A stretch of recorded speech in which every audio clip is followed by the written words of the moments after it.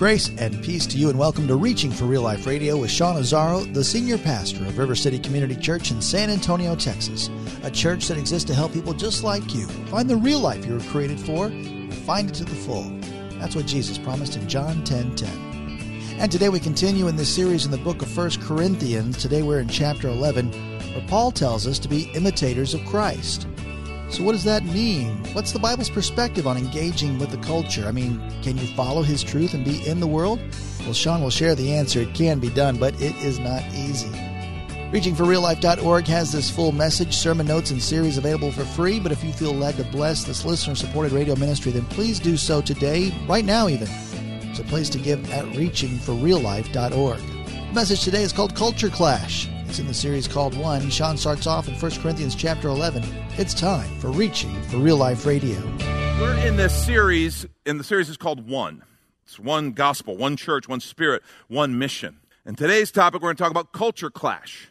Because one of the interesting things that's happened when you go through a book like this, when you walk through a book of the Bible, you got to know, and really don't feel like you should take a year, because I could take a year easily on 1 Corinthians, just the different themes, if you covered every theme. So I basically chose to look at each chapter and choose a theme. Now, what's interesting, we're in chapter 11 today. What's interesting about chapter 11 is there are three main themes that I could choose from, and I prayed about. First is women's head covering in worship.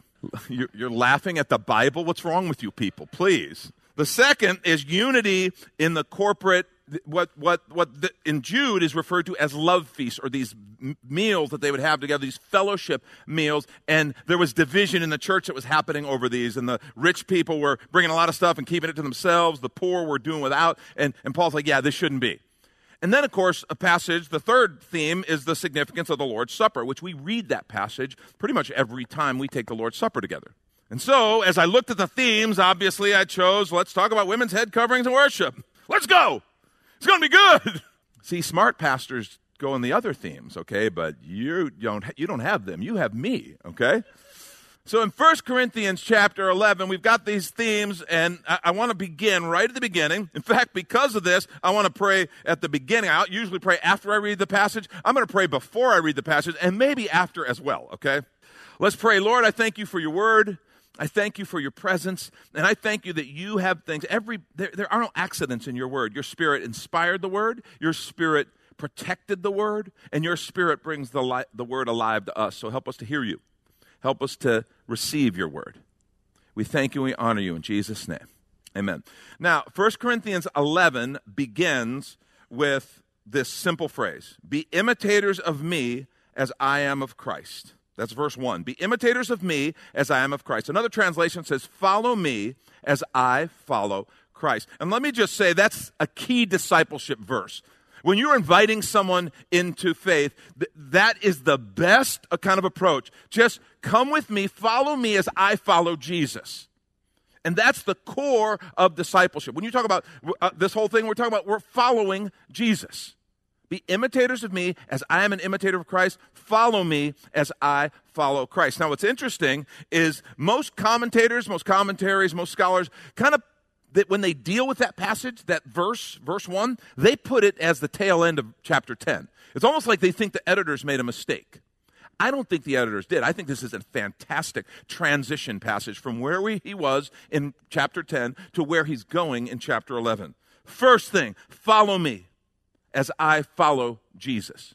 And then he goes on and says this, now I commend you because you remembered me in everything, and you maintain the traditions, even as I delivered them to you. You maintain the traditions. So he begins with the commendation, and he's going to somewhere throughout this chapter, he's going to bring some rebuke. But he starts with this commendation, in everything you maintain the traditions, even as I delivered them to you. But then he goes, verse 3, I want you to understand that the head of every man is Christ. The head of a wife is her husband, and the head of Christ is God. Every man who prays or prophesies with his head covered dishonors his head. But every wife who prays or prophesies with her head uncovered dishonors her head. So if the man prays or prophesies with his head covered, he dishonors his head. Every wife who prays or prophesies with her head uncovered dishonors her head. since it is the same as if her head were shaven. For if a wife will not cover her head, then she should cut her hair short. But since it is disgraceful for a wife to cut off her hair or shave her head, let her cover her head. For a man ought not to cover his head, since he is the image and the glory of God. But woman is the glory of man. For man was not made from woman, but woman from man. Neither was man created for woman, but woman for man. That is why a wife ought to have a symbol of authority on her head, because of the angels. Nevertheless, in the Lord, woman is not independent of man, nor man of woman. For as the woman was made from man, so man is now born of woman. And all things are from God. Judge for yourself. Is it proper for a wife to pray to God with her head uncovered? Does not nature itself teach you that if a man wears long hair, it's a disgrace for him? But if a woman has long hair, it's to her glory. It is her glory. For her hair is given to her for a covering. If anyone is inclined to be contentious, we have no such practice, nor do the churches of God. That's an interesting bookend to verse 1. Be imitators of me as I imitate Christ. Follow me as I follow Christ. So this is one of those passages you go, what the heck are we going to make from that? I mean, really. I mean, you might want to ask, why is Paul even talking about this? Why is he bringing this up? I want to suggest he's addressing something that for them was obviously an issue or problem. The same apostle who taught them that in Christ there's neither Jew nor Greek, slave nor free, male nor female, but we are all one in Christ. The same prophet who said that in Galatians 3:28 is seeing an issue here that he needs to address. Now, I want to suggest that one thing we need to stop and point out. Paul is in this passage affirming the role of women praying and prophesying. He's affirming in the context of the fellowship the role of women praying, prophesying. Remember in Joel chapter 2, there was the prophetic promise that I'm going to pour my spirit out on all flesh. Your sons and your daughters will prophesy. Peter quotes that in Acts chapter 2 on the day of Pentecost. He quotes that. He says, what you're experiencing is what Joel talked about. I'll pour out my spirit. Your sons and your daughters will prophesy. Now, what is prophecy? That's where we get weird. We kind of think of prophecy. We think of, the prophet coming down from the mountain and bringing a stern rebuke from God with his eyes blazing and, screaming and spitting as he shares. And while that's really awesome, that's not necessarily, I think, what that idea means. We sometimes think of kind of Nostradamus and the thinking the future and predicting what's happening in the future. Neither of those words is exclusively what prophecy means. Now, there is the Old Testament kind of office or the role of the prophet. There's the New Testament role of the prophet in the context of the church. But prophecy in its purest sense is simply saying what God said to say. That's what it means. Okay, prophecy in its purest sense is saying what God said to say. And we're going to see in chapter 14 that I think there's something that God has for all of us in this gift of prophecy. This saying what God said to say. I mean, whether that be you kind of have a sense in your heart something's going on, you feel like this isn't pleasing to the Lord, and you feel like you need to say something. Having the word from the Lord and the boldness to say it, you can be exercising that gift of prophecy. Speaking what God wants to say. And so when we talk about women praying and prophesying, Paul is affirming this. And that's important because some people go, wait a minute, I don't think there's any role for that in the New Testament. And I just don't think that's so. Well, what's this deal with the head covering? And let me just tell you, studying did not help. Okay? This is one of those things where studying was not necessarily helpful because scholars are all over the map on what was actually going on here. I want to suggest to you something that opened this passage up to me was when we went to Jerusalem and we went to the Wailing Wall, the Western Wall, and we had a time of prayer. Everyone was required to wear a head covering. And men, if you went there and you didn't have a hat, they would give you a yarmulke. I still have my yarmulke from Jerusalem. I was going to wear it today, but I thought it might be a distraction for you, okay? Because you go to pray there, you have to have your head covered. And this was an interesting thing because in Old Testament scripture, that head covering was significant when you came before the Lord. Men and women. So I'm sitting here going, wait a minute, why is Paul acting like that was an unusual thing when it would have been their Hebrew custom? The prayer shawl, or the talid is what they call them, was not something uncommon. And then I realized what he's saying in here. Remember what he said? He said the covering or the head of the man is Christ.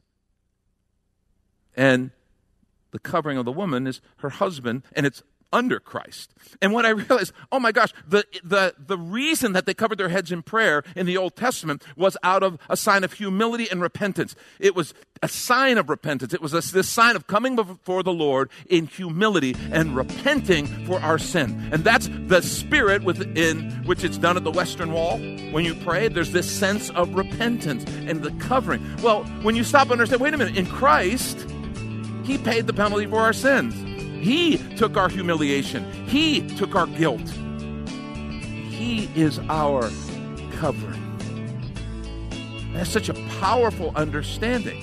And this is the part where we take a quick minute to remind you you're listening to Reaching for Real Life Radio with Pastor Sean Azzaro, the listener-supported ministry of River City Community Church, in this message called Culture Clash. It's in the series on unity called One.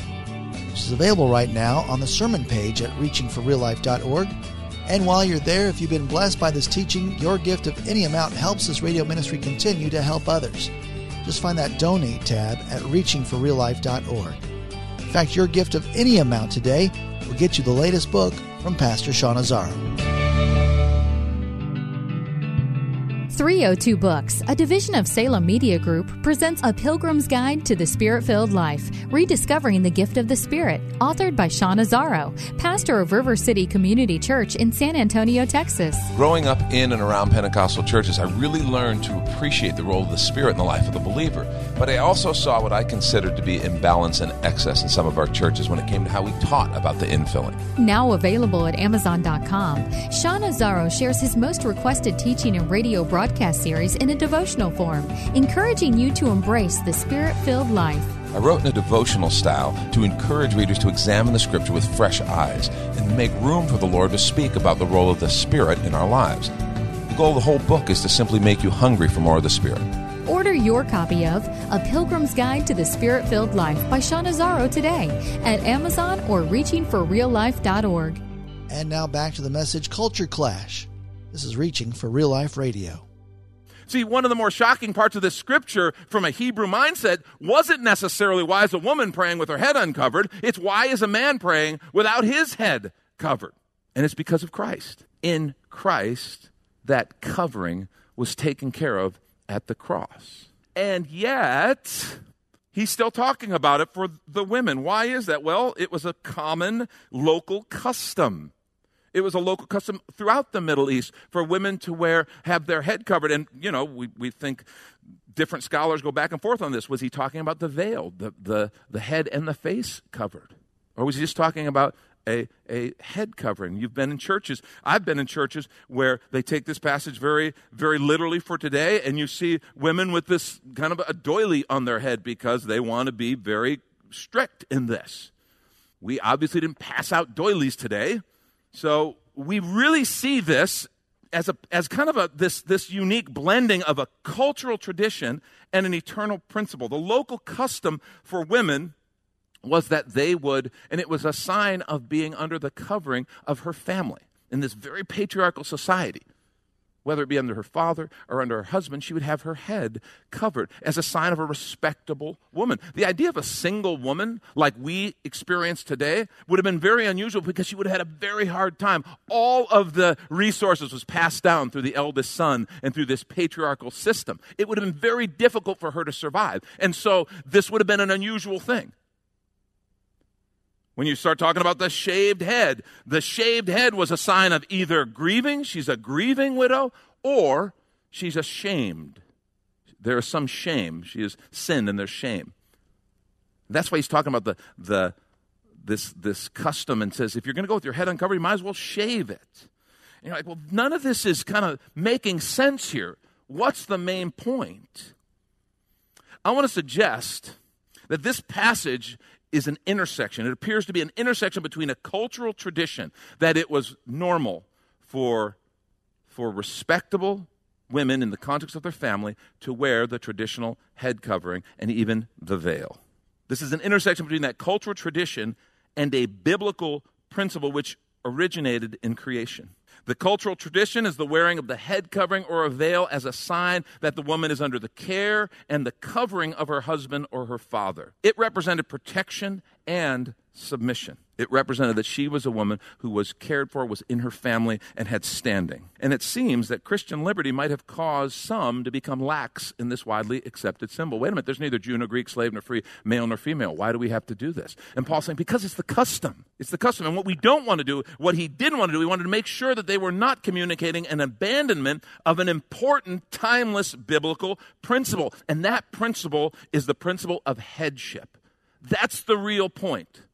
He's dealing with a cultural issue in the actual garments, but there's an eternal biblical principle that originated in creation, and that is the principle of headship. And to understand, let's flip over to Ephesians 5 to look at that. This is a passage we deal with more often. And you're like, wait a minute, this is all talking about in the context of marriage. That the word, interestingly, as you study the Greek word in 1 Corinthians 11, for wife, it could also be translated woman. But it's most likely he's talking about wives, because that's what this symbol was about. Now, in Ephesians 5, you remember Paul in 5:21, he tells to the church, he says, submit to one another out of reverence for Christ. But then he dials down and he says this. And what I want us to do is understand the principle of headship that Paul's talking about in 1 Corinthians 11. Ephesians 5, beginning at 22, wives, submit to your own husbands as to the Lord. For the husband is the head of the wife, even as Christ is the head of the church, his body, and is himself its Savior. Now, as the church submits to Christ, so also wives should submit in everything to their husbands. Husbands, love your wives as Christ loved the church and gave himself up for her, that he might sanctify her, having cleansed her by the washing of water with the word, so that he might present the church to himself in splendor, without spot or wrinkle or any such thing, that she might be holy without blemish. In the same way, husbands should love their wives as their own bodies. For he who loves his wife loves himself. For no one ever hated his own flesh, but nourishes and cherishes it, just as Christ does the church, because we are members of his body. Therefore a man shall leave his father and mother and hold fast to his wife, and the two shall become one flesh. This mystery is profound, and I'm saying that it refers to Christ and the church. However, let each one of you love his wife as himself, and let his wife see that she respects her husband. The problem is, we look at this passage of Scripture, and we begin to get culturally kind of riled up. Because what's been hammered home on the Scripture is the wives submit to your husband's part. We love that part. I mean, whenever I read that, I'm like, honey, see? Just saying. Remember that conversation we had earlier? Yeah, the Bible says. The problem is, if I keep reading, I get to the other part. And the other part is even more startling. Husbands, wives, submit to your husbands as unto the Lord, for the husband's the head of wife as Christ the head of the church. Husbands, listen, love your wives as Christ loved the church and gave himself for her. Well, I love her. No, that's not what it says. He gave himself for her. Where did he do that? On the cross. Ooh. No. We're not sure about that. Can we switch, God? Because she's a good leader. She's got some good ideas, and I could support her and encourage her.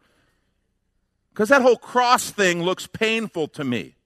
And he's saying, husbands, love your wives the way Christ loved the church and gave himself for her. And in that, what we see, and this is so important, when we talk about headship, we have to understand God is teaching us something about his authority. And he is giving the husband and the wife the opportunity in the home where people are made, where people are raised, to teach about authority. Husbands, he has chosen you to represent the authority of Christ and the way Christ carried out his authority. Remember what Jesus said? I didn't come to be served, but to serve and to give my life as a ransom for many. That's how Jesus exercised his authority. So servant leadership, servant authority, sacrificial authority, he is calling husbands, us as husbands, to model and to teach so that our children, when they're raised, have a model of sacrificial servant leadership. An authority that is practiced and carried out in humility and sacrifice. Wives, he's called you to model submission to authority, and just like Jesus did.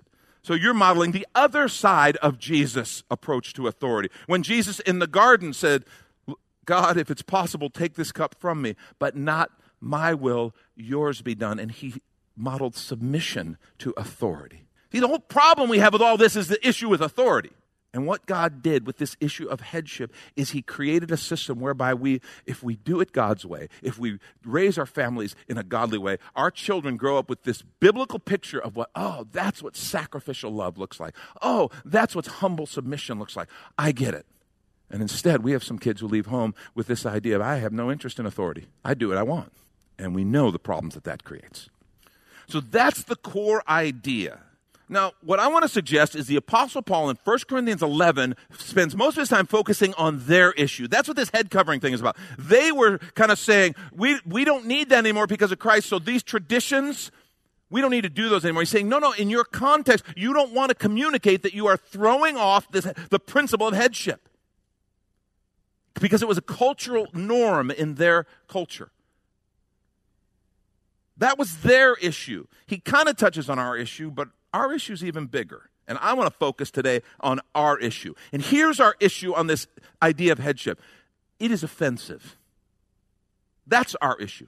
It's politically incorrect, and it is offensive to us. Our culture has a repulsion to this whole concept. This is offensive in our cultural interactions. So what happens whenever we find something like this, and this is where I want us to focus. We stand at a crossroads. We really do. We are at a crossroads between what the Word of God is teaching us and what our culture is saying to us. And here's the main point. If you're taking notes, write this down. Each of us must choose whether we're going to follow the culture or we're going to follow Jesus. Let me say that again. Every single one of us must choose whether we are going to follow the culture or are we going to follow Jesus. See, I don't think Paul is saying that Christians forever, for always, Christian women have to wear head coverings. I think he's saying in that time, it was important because it was an illustration of another principle. That principle is the timeless, eternal peace, which we cannot leave, and that's the one that's offensive. Do you know, if we said our cultural tradition is for women to wear head coverings because it's just, what we've always done, nobody would care. But when we teach that principle of headship, we teach that principle of authority and men loving sacrificially and women submitting out of reverence for Christ, and we share those principles, those are culturally offensive. And each one of us must choose whether we're going to follow the culture or follow Jesus. That's the choice we have. Remember what Jesus said in Matthew 16, verse 24 through 26? Jesus told his disciples, if anyone would come after me, let him deny himself and take up his cross and follow me.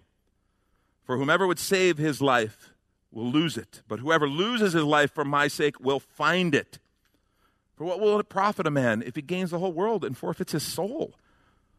Or what shall a man give in return for his soul? See, that idea of taking up your cross, we say it, we even have songs, so beautiful. Yeah, what's not beautiful to them? Okay, wasn't talking about jewelry. Take up your cross. I got mine on, Jesus. I'm in the club, yeah. That is not at all what he's talking about. Take up your implement of execution. Come, take up your electric chair and follow me. What? If you prefer your lethal injection, come after me. For you, I've got a gallows. And for the exotic among us, a guillotine. Pick your poison. Maybe just poison. The whole point is it's a mode of execution. A cross to them was not the way we see a cross. A cross to them was, what? Jesus, that sounds a little crazy. Think of a cross. That's where people are horribly, brutally executed. He says, yeah. See, you want to save your life, you got to lose it. You want to lose your life, you'll find it. See, our soul is on the line. Jesus says there's something significant. We have to be prepared. We have to be prepared to stand out. We walk in the biblical context instead of the cultural. People are going to look at us kind of like we look at the Amish. The day is going to come when you talk about people who walk in sexual purity, those quaint people with their antiquated rules. People who really believe that God created things the way they are. He made them male and female, and that we don't just get to kind of make it up as we go along. We're going to be those out of touch people who, do they have horse and buggies? I mean, do they have electricity? I don't know. They're going to look at us like we look at the Amish sometimes and think of them as, oh, they're antiquated. They're their own little kind of sect. They're doing their own little thing. That's what people who follow Jesus biblically are going to seem like more and more. As we make this choice, as we're at that crossroads, and we say we are going to follow Jesus instead of following the culture. That's Pastor Sean Azzaro. You've been listening to Reaching for Real Life Radio. If you'd like to hear this full message in the series called One, it's available right now on demand at reachingforreallife.org. And we'd also love to hear from you on our Contact Us page, or even better, your financial gift helps this radio ministry continue. Find the Donate tab at reachingforreallife.org. But of course, you're invited to visit and join us at River City Community Church, located on Lookout Road, right behind Retama Park, right next to the Real Life Amphitheater. If you'd like to call the church, the number is 210-490-5262. As Reaching for Real Life Radio is a service of River City Community Church. We hope you join us again next time as you travel the road to real life.